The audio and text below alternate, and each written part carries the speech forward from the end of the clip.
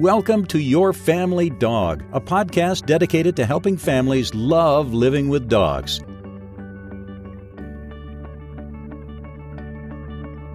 Hi, and welcome back to Your Family Dog. I'm Julie Fudge Smith, and I'm here with Tina Spring. And surprise, surprise, we don't have a guest today, so you get the two of us. So we decided, well, what do we want to talk about? And, people sometimes ask me, well, what do you talk about with other trainers?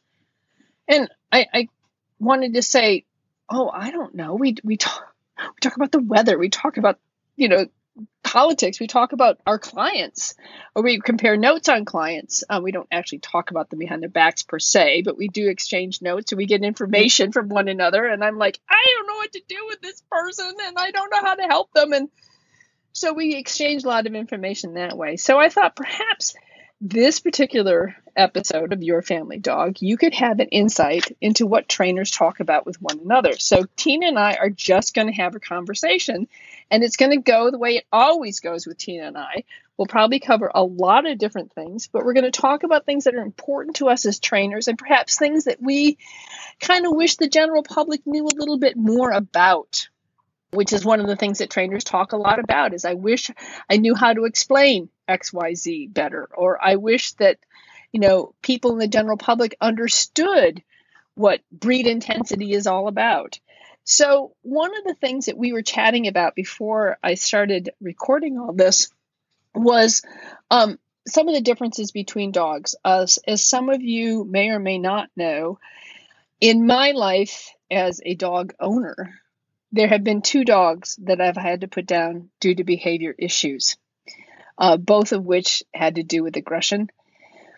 And in talking about that with Tina, she gave me some wonderful insights that the two breeds of dogs that I had to put down, one was a Nova Scotia Duck Toling Retriever, and the other one was a Bernese Mountain Dog. And I always get, nobody's ever heard of tollers, so there's not a whole lot of information out there in the general public about what the heck is a toller, and it's the smallest of the retrievers. And you'll know it because it'll be barking. Yes, and it looks kind of like a fox. It's like you kind of have a fox on a leash with an intense stare at you, and it is barking, and it is a little bit more sort of nervous. Molly, our Nova Scotia Duck Toling Retriever, had a very difficult beginning in life. We got her from the Humane Society, and when she was about 1, and she had been turned in by a neighbor who had been taking care of her while the owners went on vacation, and they never came back. And she had a very isolated, she'd had a very isolated beginning. If I knew then what I know now about dogs, I likely would not have allowed the adoption to go through, because thinking back now on her cage behavior and a variety of other things, I didn't know what we were getting into when we got Molly. And I'd literally spent thousands of dollars trying to fix her. And we were not able to do that. And she had very little resilience as far as being able to come back from her tough beginnings and even with positive reinforcement training. And then our Berner we had to put down because he bit our grandchild in a rather, let's put it this way, in a way that made me hesitant, if not uncertain, about whether or not I felt I could trust him in the future. So, right. Tina, what did you tell me about Berners and tollers that made me feel so much better about my life? So, and I have to preface this by saying, so I have done one behavioral euthanasia in my own family. It was a dog that came back to the breeder at about 2, and I was young. I didn't know everything I don't know now. Probably knowing what I know now, I would have euthanized sooner rather than later. But about those two breeds is there's an awful lot of intensity. Yes, I see, and I totally own. I am not going to see the perfect toller and the perfect Berner. They're never going to come across my desk, right? So preface anytime I'm talking about a dog breed. Generally speaking, I'm going to be able to tell you all the garbage, like all the bad stuff, right? Your vet can probably tell you all the medical problems a breed has. I can probably tell you all the behavior problems that they're going to have. But my experience of both tollers and of Berners is that there is an awful lot of intensity there, and they don't seem to have a way to turn it off. They're kind of serious.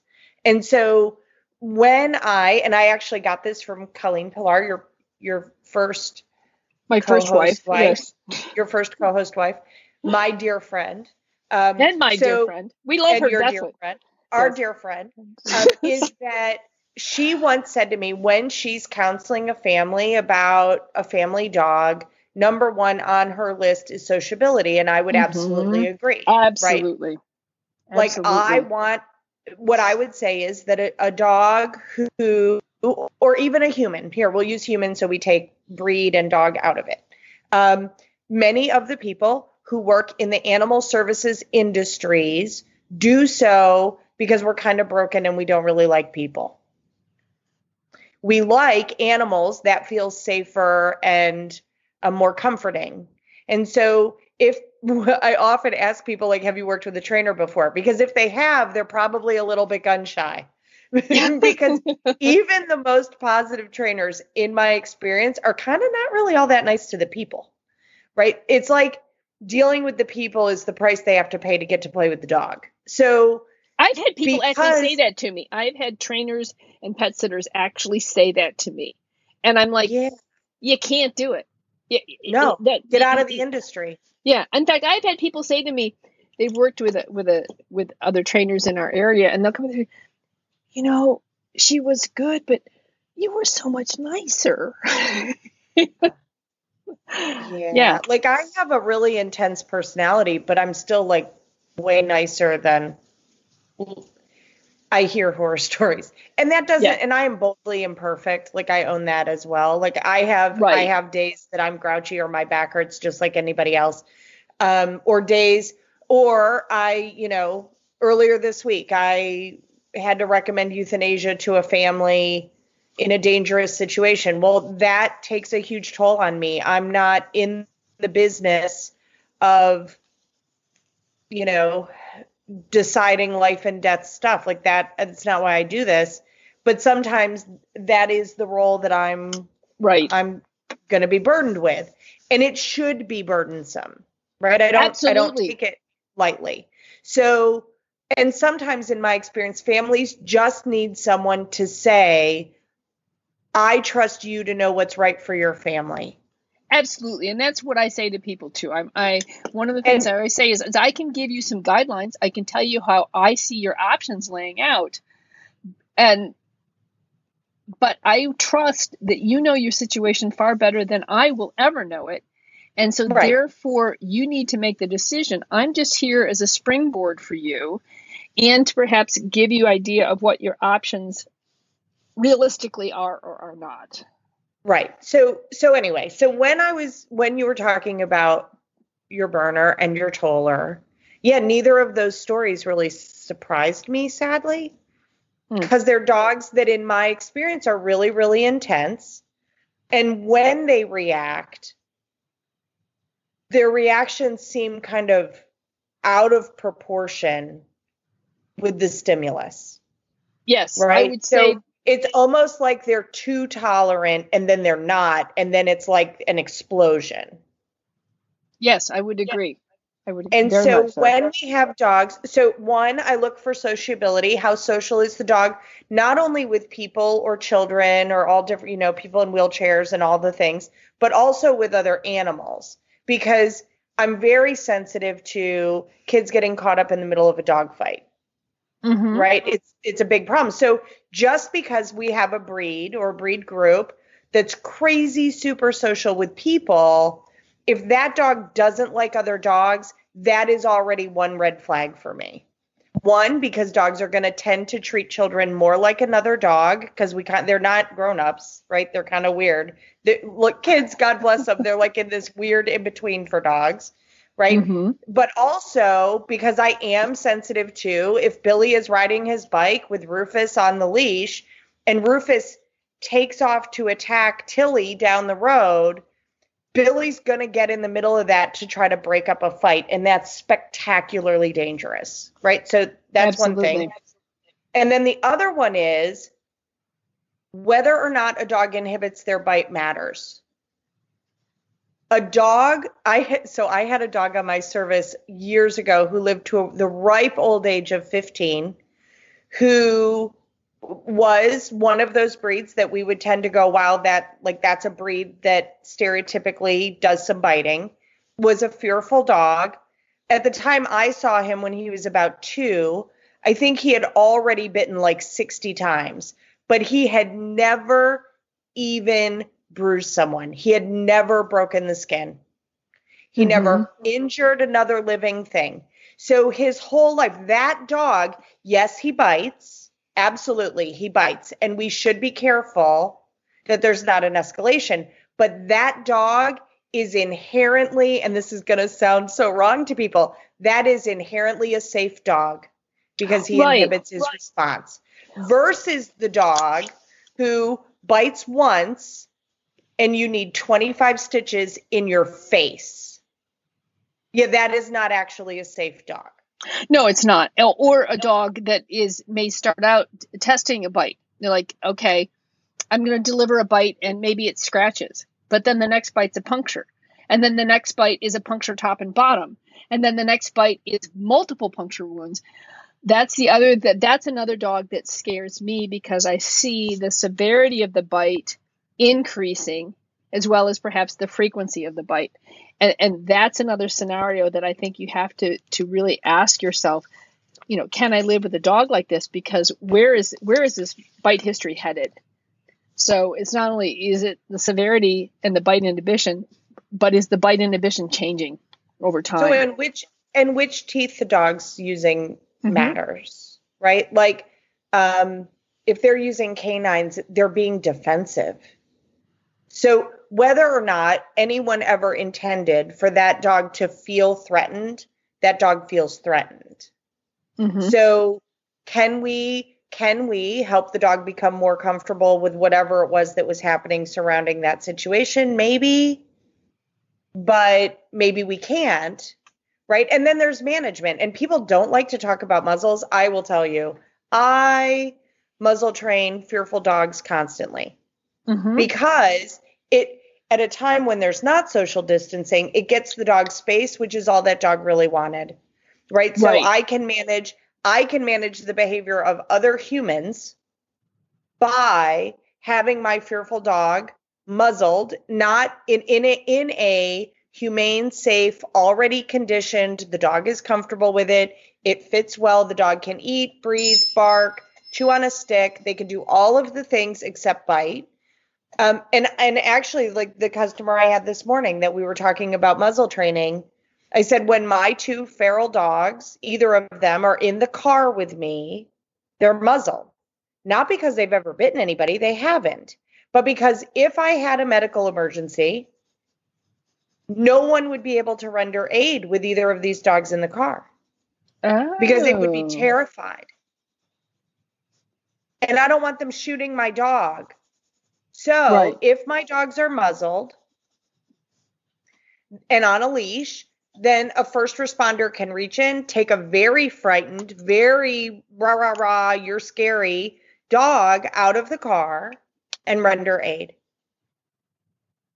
Right. The thing that I love about muzzles is they do, as you said, they do exactly what you want them to do, which is keep people at an appropriate distance, because nobody wants to go near a muzzled dog. So what you're doing is you are giving the dog what it really needs. And if you're using, a good, comfortable basket muzzle, you can still be providing treats to that dog so that as people go by and they're at an appropriate distance of the dog, you can still be feeding and counter conditioning the trigger of the approach of that person. So muzzles we put seatbelts on in the car. Right. We use a certain prophylactic. Like, it doesn't mean it's a bad dog. Right. It just doesn't. it just doesn't mean that. And so do I get dirty looks from people, and do I get muttered inappropriate comments? Sure. Yeah, absolutely. And I can handle those. I'm a grown up. Yeah. It's an opportunity to educate, right? That's I don't right. and this is how I handle it. Well, I handle it more crassly than this, but we're a G-rated show. I say to the person, I don't put a seatbelt on the day that I'm going to have a car accident. I put a seatbelt on every time. I don't put a motorcycle helmet on the day I'm going to crash my motorcycle. I put a motorcycle helmet on and all of the gear all of the time, every time I ride the motorcycle, because I don't control the silliness that squirrels do. And I can't reliably predict that. I also, by the way, cannot reliably predict that some overwhelmed, awesome mama isn't going to drop the leash of a Cocker Spaniel that's reactive and have it jump my dog. Right. And I don't want my dog to hurt your dog because something got away. Like, we all screw it up. All of us. Right. And you know what? It's not as if we are going out there intentionally screwing up. Sometimes stuff just happens. I just hear, like, this was a rather innocent screw up, but my daughter and I, this is several years ago when we had our golden and I had my first flat coat Bingley, and we were out walking in the evening. It was a summer evening. So we were out after the sun had gone down. So it was nice and cool. We were walking up at the local university by the athletic field. And I was talking, and Bingley moved one way, and the leash, I dropped the leash. Okay. Usually not a big deal, except then he charged up the hill and grabbed onto a skunk. So she's got the skunk, and he's waving his head back and forth, and the rear end of the skunk is going in this arc. There's a 180-degree arc, spraying the entire time, right, as he's shaking the skunk. So I go charging up the hill, and I said, "Come, Zip, Bingley, drop it." So he drops it, but unfortunately the skunk is tangled in the leash. So I grab one end of the leash is attached to my dog. The other end of the leash is now wrapped around the skunk. So I kind of grab it and I shake it, and the skunk goes flying through the air, does like a 360 and lands, and he's okay. Well, okay, so then the whole rest of the night I'm dealing with skunk stuff, right? Well, it was a mistake on my part. I dropped the leash, but the stuff like that just happens. And you have to, and so the consequences on that particular one were not nearly as serious as it could have been if, I'd had an aggressive dog and he'd taken off and, gone after another dog or whatever. That's why we have backup systems, so that in case this stuff happens. And I could see, like, when I talked about, like, my dogs are muzzled in case somebody would need to render aid, I saw your face change and you went, "Oh, crud, I never thought about that." Yeah, no, I hadn't. So now I'm thinking, like, well, shoot, now I'm the bad owner. No, you're not the bad owner, you goofball. I'm just saying, like, so yeah, of our 4 dogs, the pug would think that the first responders were there to love him. Right? But the other 3 dogs are more sensitive than that, and it would be an overwhelming situation, and they would not be well adjusted to what's going on. Right? So right. I do wonder, like, how often do first responders, maybe that's what I should do, is ask some first responders what their preference is about how dogs are managed in cars. I bet they prefer dogs in crates. Probably. I would bet they do. Bet they do. Or secured in the back seat, which is how my dogs ride. Right? But because I don't have room for crates, I don't have crates big enough for everybody. And my car's not big enough. Well, I do have crates big enough for everybody, but they don't fit in my car. Yes, so, I'm in the same situation. So yeah. So I think, things that I wish people, what you and I were talking about before we started recording, I wish people understood that vets are asked to answer questions that they are not taught how to answer. Like, they are not given very much on behavior. And often what they're taught on behavior in vet school is really antiquated information. The same can often be said about nutrition. It can probably be said about a lot of things. And so every once in a while I get a client that will say, well, I talked to my vet about this and my vet decided that it's XYZ. And I think to myself, okay, well, okay, what are they basing that on? Like, because that's not like by the empirical definition, not what's happening, right? And I'm so sensitive. I don't want to put owners in the middle between me and the vet. I will tell people, I don't know everything. I know some things, but you need to defer to your vet on medical. And I do wish sometimes vets felt comfortable having someone in their community who does behavior work, who they trust, who they can say, you know what, I need to find out more, or I'll have my friend who does behavior call you, or whatever. I think they're pressured a lot to have answers. I do too. It's unfair. Like, there's a ton of medical stuff I absolutely unequivocally do not know. And I immediately say, like, let me reach out to my veterinary friends and see what I can find out for you.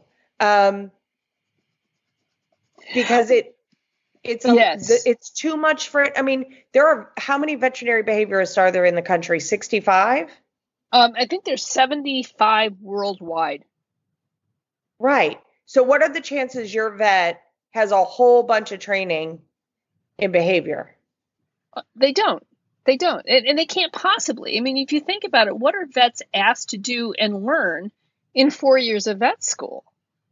Right. And to be fair to vets, which I endeavor to be, vets very rarely see a dog at their optimal behavioral levels, right? Like, they are so used to seeing dogs that are stressed that honestly, they don't get a good view of what typical looks like sometimes, right? Like, I can tell you all the worst things that I see in all these different breeds, right? The behavior stuff. The same is true for our vets. Our vets see animals who are basically experiencing an alien abduction with cheese, right? So there's, like, the dogs are stressed. And so my experience, and even, like, I have a vet tech on staff, she will tell you, like, her vets will say things about behaviors and she's like, oh, for goodness sakes, no, that's not, like, these animals are really stressed, but that's normal for that vet. And they're trying to just make it through their day, right? They're trying to take care of as many animals as they can in a relatively finite period of time. Well, the other thing is I think sometimes they'll just ask somebody, well, how are things going? And then suddenly the client says something out of the blue, and it can catch, behaviorally, and it can catch the vet off guard too, and them feeling like, I need to say something. I think that.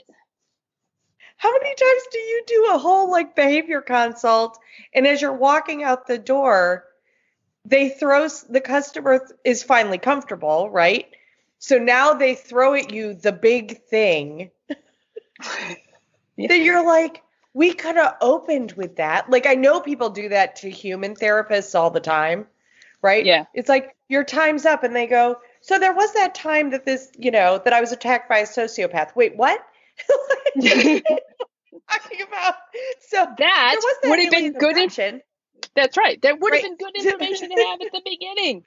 I see that too. Or people will say things like, I had a client yesterday who called and said, well, the big issue is that she pulls and she strains on leash and she can't seem to be under control. But she started out, she said, she's very timid. And this is her daughter's dog. And when she comes to my house, she runs upstairs to my daughter's room and she never comes out. She might come out, like she came out once and stuff, but she's really very timid. But there's nothing you can do about, right? The big issue is she won't walk. And I'm like, that dog doesn't want to go for a walk. Yeah, I said that dog. Yeah, like that's not fun for that dog. Right. So my feeling is, I was like, yes, I can. The timid is the issue. Yes. This is the issue. We need to talk about that. And she said, well, I'm going to take her into the vet. And I know who the vet is. And I was like, okay, let's see what he has to say. And then we'll go from there. Right. So yeah, like I get it. Like, to a certain extent, we desperately want our children, our partners, our dogs to be happy. We just Yes. do. That's where we live. We want them to be happy. And I think, we're taught all, like, the world is such a judgmental place right now. Like, it's like, if you don't take your dog for a walk twice a day, you're a terrible human being. And I'm like, yeah, so if the dog hates walks because they're terrified, no, it's unkind. And I Right. mean, it's amazing to me how much I have to argue with people sometimes about, no, your dog is not, like, your dog being cuckoo for Cocoa Puffs and pupils being dilated and the dog being completely geeked up, that is not actually active enjoyment. That's Right. like being drunk or high. That is not the same thing. And dogs, God bless them, they will put up with a tremendous amount of discomfort in an attempt to love us. So if they think, well, my mom just needs me to do this incredibly uncomfortable, terrifying thing twice a day, every day, in order for her to feel good, they'll do it. Right. At a huge cost. Right. And then the dog pulls out of their hand and bites the neighbor dog. And I'm like, right, because your dog has never liked the walk. They have never felt comfortable. Right. And on this, your dog does not enjoy other dogs. Right. And it could be, well, why did it happen this day? It never happened before. Well, you know what? Maybe it happened that day because it got to the point where the dog's like, I can't do this anymore. This is enough. Or maybe I don't. Right. Like, I've been trying to subtly say I hate this for 3 years. Right. I've been a really good dog for 3 years. And you know what? Today, maybe my back hurts. Or maybe my tummy hurts. Right. Or maybe I stepped on a rock and my paw is sore. So I can't muster the same resources that I normally have to get to tolerate this situation. Or maybe that other dog is actually a threat. Right. Like, there's a sweet woman who walks around our neighborhood who has this little black dog that's like lab something cross. She's really, really cute. She's guardedly optimistic about people. This little dog absolutely hates other dogs. Like, she says it with silently seething with every molecule of her body. And this woman, God bless her, always tries to introduce this dog to other dogs. Like, she's like, no, she's sweet. She likes other dogs. And I'm like, yeah, I'm actually going to believe your dog and what your dog's telling me. So I have now just gotten to the place where I tell people in the neighborhood, just tell her your dog doesn't like other dogs. And they're like, but she does. I'm like, that's not the point. The point is you want to stop the interaction because her dog's really uncomfortable. Yeah. So I'm totally fine going, I have a stomach bug. Like, that'll get everybody to leave you alone. That's right. Right? I'm vomiting. I have vomiting and diarrhea. I'm contagious. Right? They will back off. So I will totally take my perfectly sociable pug who's rude and say, oh, yeah, no, he's terrible with other dogs. He hates them. He'd be terribly mean to your poor sweet dog. Right? Because she doesn't get that her dog's really, really uncomfortable. Right. And she thinks the dog is wonderful and friendly to her. Right. So she just doesn't see it. Right. And it's hard to see the negative things in your dog and stuff like that. If you truly believe that, well, in this, because I also, and I'm sure you do, I get this a lot too, is like, well, he's fine with some dogs and some people. There's other dogs and people that he doesn't like. And I usually said, well, I don't know about you, but I don't actually like every person I meet. What? Yeah. It's hard to believe, but it's true. I don't actually like every person that I meet, and I don't actually want to spend time with every person that I meet. And so, therefore, why do we expect that our dogs want to like or spend time with every person or dog that they meet? And when you put it that way, people begin to think, oh, okay. So I said, so it's perfectly reasonable. And so, on the other hand, that doesn't mean that your dog gets to be a total snot to every other dog and person, but you need to understand that maybe your dog doesn't like every person. And the reason that he does get along with some I don't know why. He just does. But if in general he doesn't get along with dogs and people, then don't force it. And I was thinking one of the reasons why I teach a lot of dog body language to people is not just so that they understand their own dog's body language, but so that you understand the dogs on the street's body language. So, for example, the other day, my husband and I had our 2 dogs out for a walk, and I know there is a dog that was up on the left side, and people were unloading their car. And I know that the dog was, get out of my trash. That's my dog. It wasn't me. No, it wasn't Tina. It was my dog getting something out of the trash. No, Clemmy. Anyway, there's this dog up on the left side, and I said to her, perfect Clemmy is getting something out of the trash. Well, she only does an imitation of a good dog. She's not actually a good dog. She does an imitation of one. Anyway, so there's this dog up on the left-hand side, and I said to my husband, I know that dog because it was in one of my classes, and it's very reactive to other dogs. So he said, yeah, so let's cross the street. I didn't even have to say it because he understands, maybe because I forced him to understand this, that it's not just about protecting my dog from a reactive dog. I don't want to cause another dog to become reactive. If I can help a dog to be calm in a situation and by adding enough distance, by crossing the street, that dog will stay calm and maybe alert on my dogs, but not overreact, then, that's one of the things that I want to do. It's not just about taking care of my dogs. It's about taking care of dogs in general, or even in people. Like when we were coming back from that walk, there was a woman who was out pulling weeds on the sidewalk, because apparently she's got a lot of free time. But anyway, so she's pulling out all the weeds between the bricks and the sidewalk. And I'm like, bless her heart. I hope she comes up my way. But I said to my husband, she doesn't like dogs. I know that for a fact. So once again, like, watch her body language. She doesn't like dogs. She didn't even see us coming. But yeah, but it's kind of like, so we crossed the street so she didn't have to bother with the dogs. And one of the things that I think that people these days seem to forget is that sometimes it's not all about me and my dogs.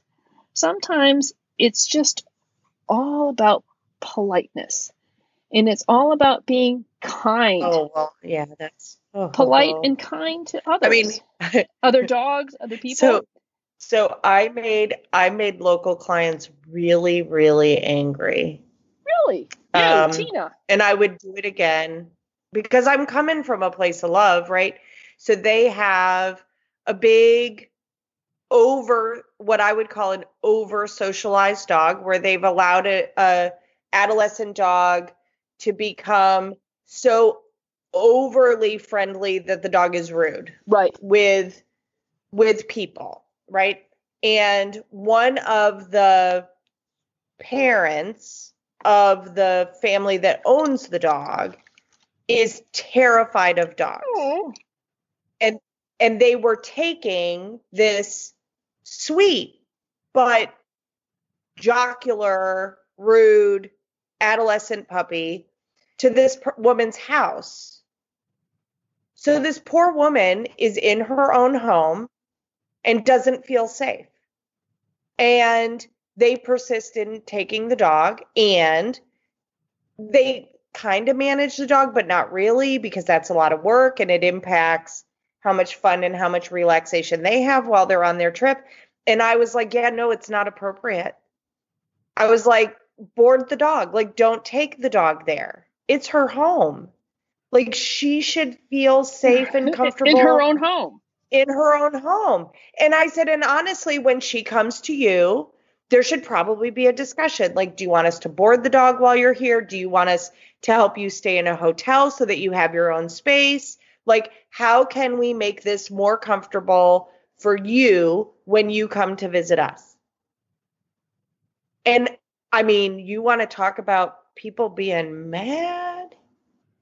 And I was like, all right, well, like, it's just, I don't really maybe because I'm old, I don't really entirely understand that. If I had someone coming to visit who did not like other dogs, I would help them get a hotel room. And we would do things away from the house. And if on the off chance they were here, the dogs would be crated. I have one of my best friends in the universe is not really a dog fan. She thinks dogs are rude. So needless to say, my fearful dogs love her because she doesn't try to make friends with them. Right. And she likes them. She's not so much a fan of the pug because like he tries to crawl in your mouth because he's rude. So I manage him so that he doesn't bother her. Right. Right. Because I love my friend. Right. Well, it's the same thing with our puppy Clementine, who my younger daughter and her husband and their two kids were over yesterday because her husband was helping us install a dishwasher. Anyway, they kept commenting, "Oh, Clemmy seems to be so much better behaved." Well, okay, she's 7. How old are you, Clemmy? She's 7, 8 months old now, so she should be better behaved than when she was 3 months old.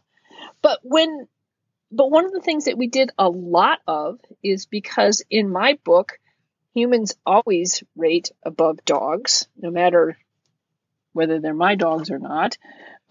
In general, that's my philosophy. So when my grandkids would come over and Clemmy became overwhelming, I was spending a lot of time managing Clementine. Either she was going outside, or she was in her crate, or she was gated in another room, or she was up in my office, or whatever, because, she was a puppy and stupid and doing things like, knocking over my 18-month-old grandson, who was, fairly unstable. And I just kind of feel like I have to, it's also not fair to Clementine to allow her to think that sort of behavior around people is acceptable. And so if you can't control yourself because you're 3 months old, I get that. That means that you will have very limited interaction with the little people in my life, which means you're going to spend a lot of time outside with Zuzu, or you're going to spend some time in your crate with a Kong, or you're going to be up in my office with Zuzu, or you're going to be someplace where I know that you're safe and not shredding something. And where I really want my grandchildren to want to come to my house. And they're not going to want to come if every time they come, they're annihilated by my dogs. And I want my grandkids to love dogs. I want little Peter, who was the one who was a little bit more uncertain. I want Peter, he like, da, da, da. He loves them from afar. They get a little close and he gets a little, this is a bit much for me. So I think it's really important to understand that this is not an indictment about whether or not your dog is good or bad. And it's not an indictment about about your rights or their rights or whoever rights it may be.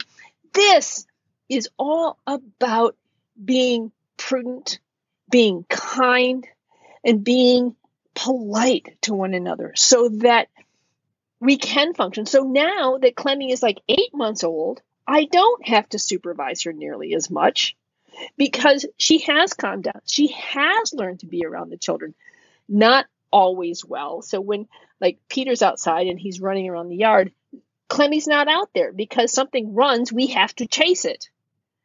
And so Clemmy doesn't get to go outside unless she's on a leash but she's getting a much better recall, so I can call her back.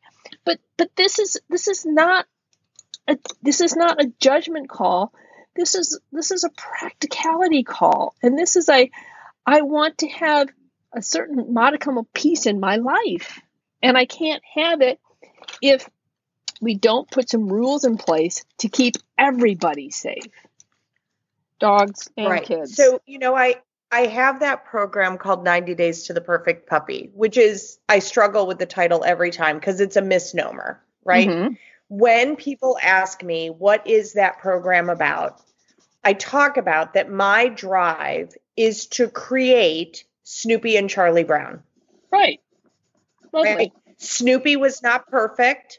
Charlie Brown was not perfect, but they knew each other so well that they were perfect together. And so yesterday we were doing a group coaching on Zoom for people who are subscribers to the program. And one of the sweet mamas, I love her.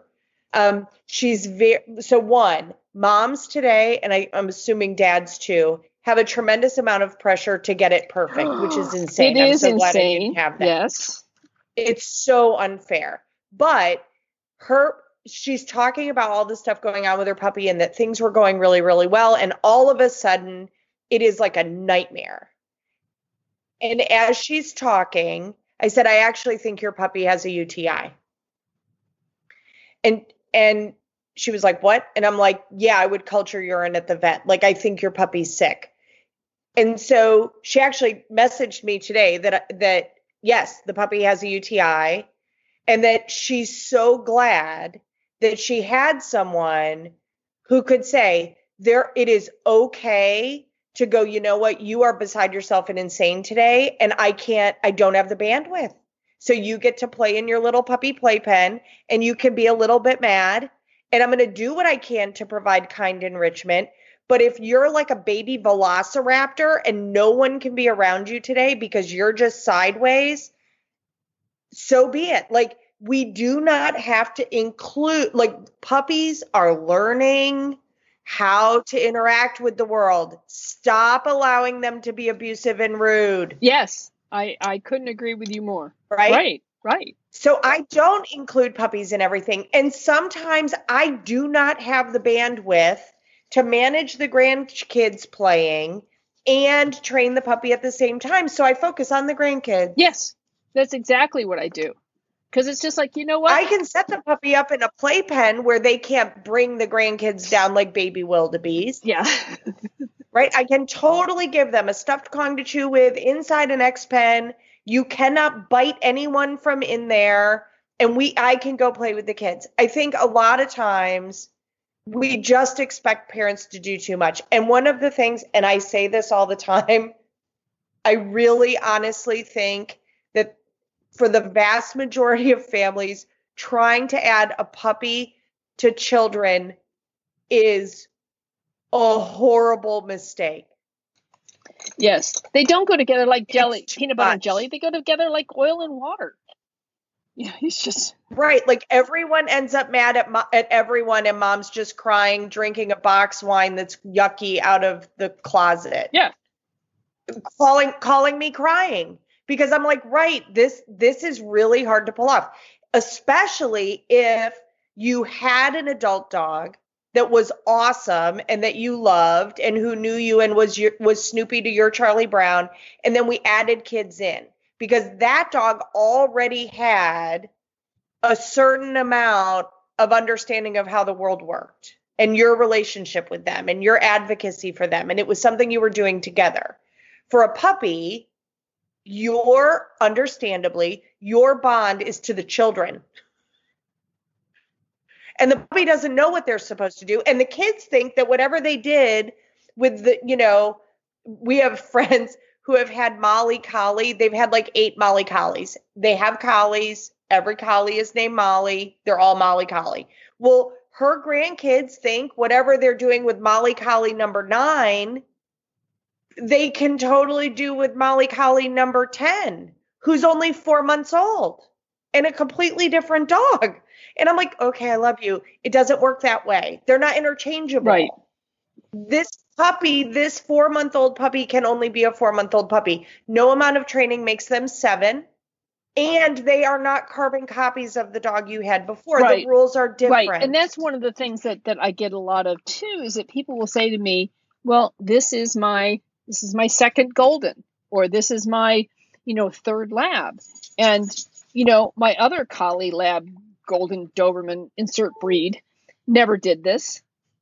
And I'm like, okay, let me ask you a question. Are your children exactly the same? Did they do exactly the same thing at the phase of their lives every time? Did they come out of the womb? I knew from the instant Emma arrived that she was not her sister. That was just so sort of instantaneously obvious that Emma was not Ellie. But the other thing I'll ask people is, if they don't have kids, is like, do you have brothers or sisters? And they will, right. And he's like, are you exactly like your brother? Do you think exactly the same way that he does?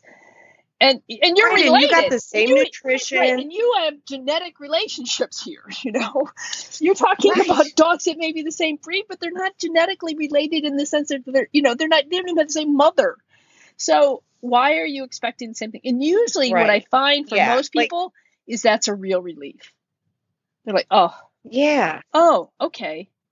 And for some, it's very And frustrating because the first dog was perfect and the second dog is not. So how often do you find that person who who calls you and is like, okay, well, we've had a Wyoming before, and this Wyoming is insane. Like, it's super high energy, and our old Wyoming used to just lay around. And I'm like, yeah, so the first one was the anomaly. Yes. Yes. Like, the first one didn't know it. Like, it didn't get the memo that it was a Wyoming. Yeah, it's kind of like Zuzu didn't really get the memo that she's a flat coat. Right. Yeah, I get that too. Right. The other thing is, speaking of sort of breed standards, the other thing that I get, and I'm not quite sure that I find difficult, is people will say, well, for example, I want to get a Great Pyrenees, and I'm like, okay, are you a sheep herder in the Basque Country? Because these dogs are pretty close to their original purpose, and they're very independent minded because they're bred to be that way. And so, unless you are herding sheep in Basque Country, I'm not sure that this is the perfect family dog for you. But they get convinced that that's what they want. Or border collies are another one that. I mean, I have found the unborder collie for someone, right? That they had a border collie shaped hole in their heart, and we went to breeders and found an adult male border collie who did not care about anything. He thought he was a couch hound, and so that was great. He was a great match. But I think that sometimes they wanted a puppy, and I was like, okay, so for me, when I'm helping a family find a dog for their family, right? It's a little bit like choosing, like, we start with listing the characteristics of Prince Charming. Right. Right? Like, when I think of the list of characteristics of who a partner for me is going to be, that's going to be different than your list, right? Which is totally okay. Right? For both of our guys. Right. Brad probably would not find me funny. Christopher does find you funny. He made a comment on the Facebook page this morning or last night about how funny you are. So, but I start with, what are the characteristics for when our family imagines life in the company of a dog? What characteristics does that dog need to have? And then from there, we start looking to what is our best chance of success having those criteria. Right. When we purchase a puppy, when we adopt a puppy, we are bringing potential into the house.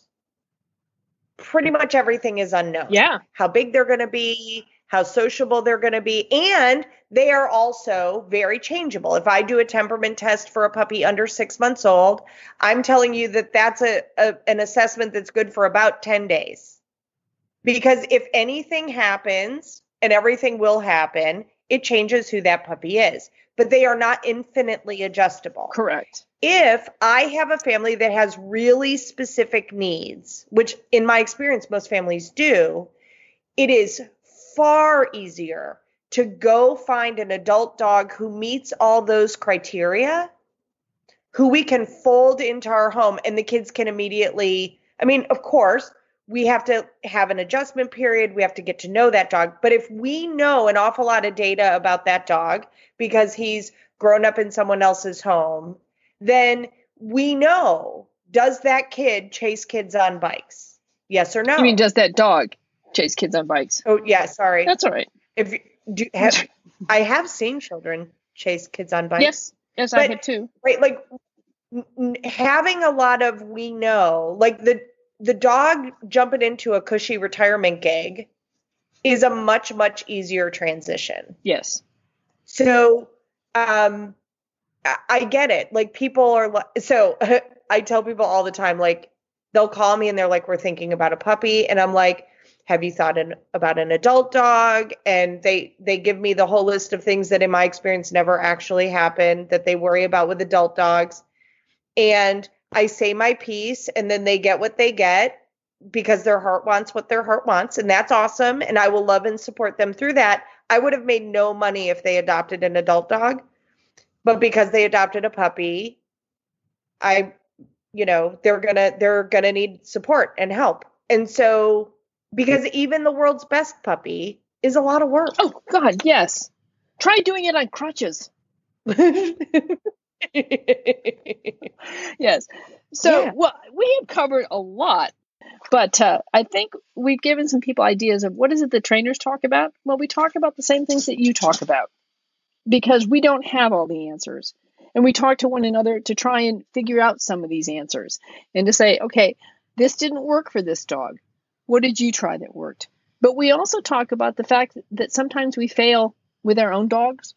Sometimes we fail with client dogs. And that's the heartbreaker for us. The heartbreaker is when we have to because every time I have to counsel on euthanasia, I feel like I failed. And because it's just heart-wrenching to have to face that kind of decision. Oh, it's horrible. It's horrible. And it's horrible for everything. I mean, behavioral euthanasia is hard on vets. It's hard on the trainer. It's hard on the family.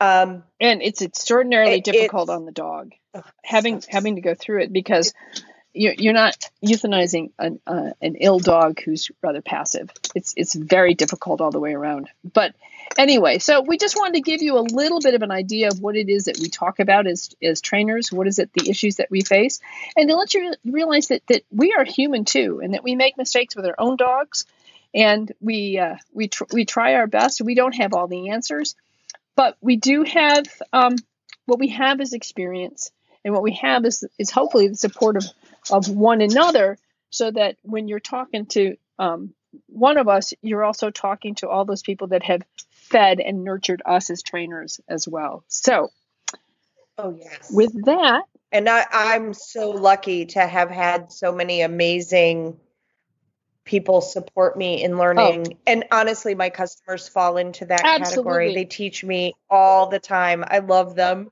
Like I'm really, really lucky that I get to love people and dogs. Yes, I feel the same way. So with that, my dogs need to go out. They were telling me very clearly they were at the gate and we need to go.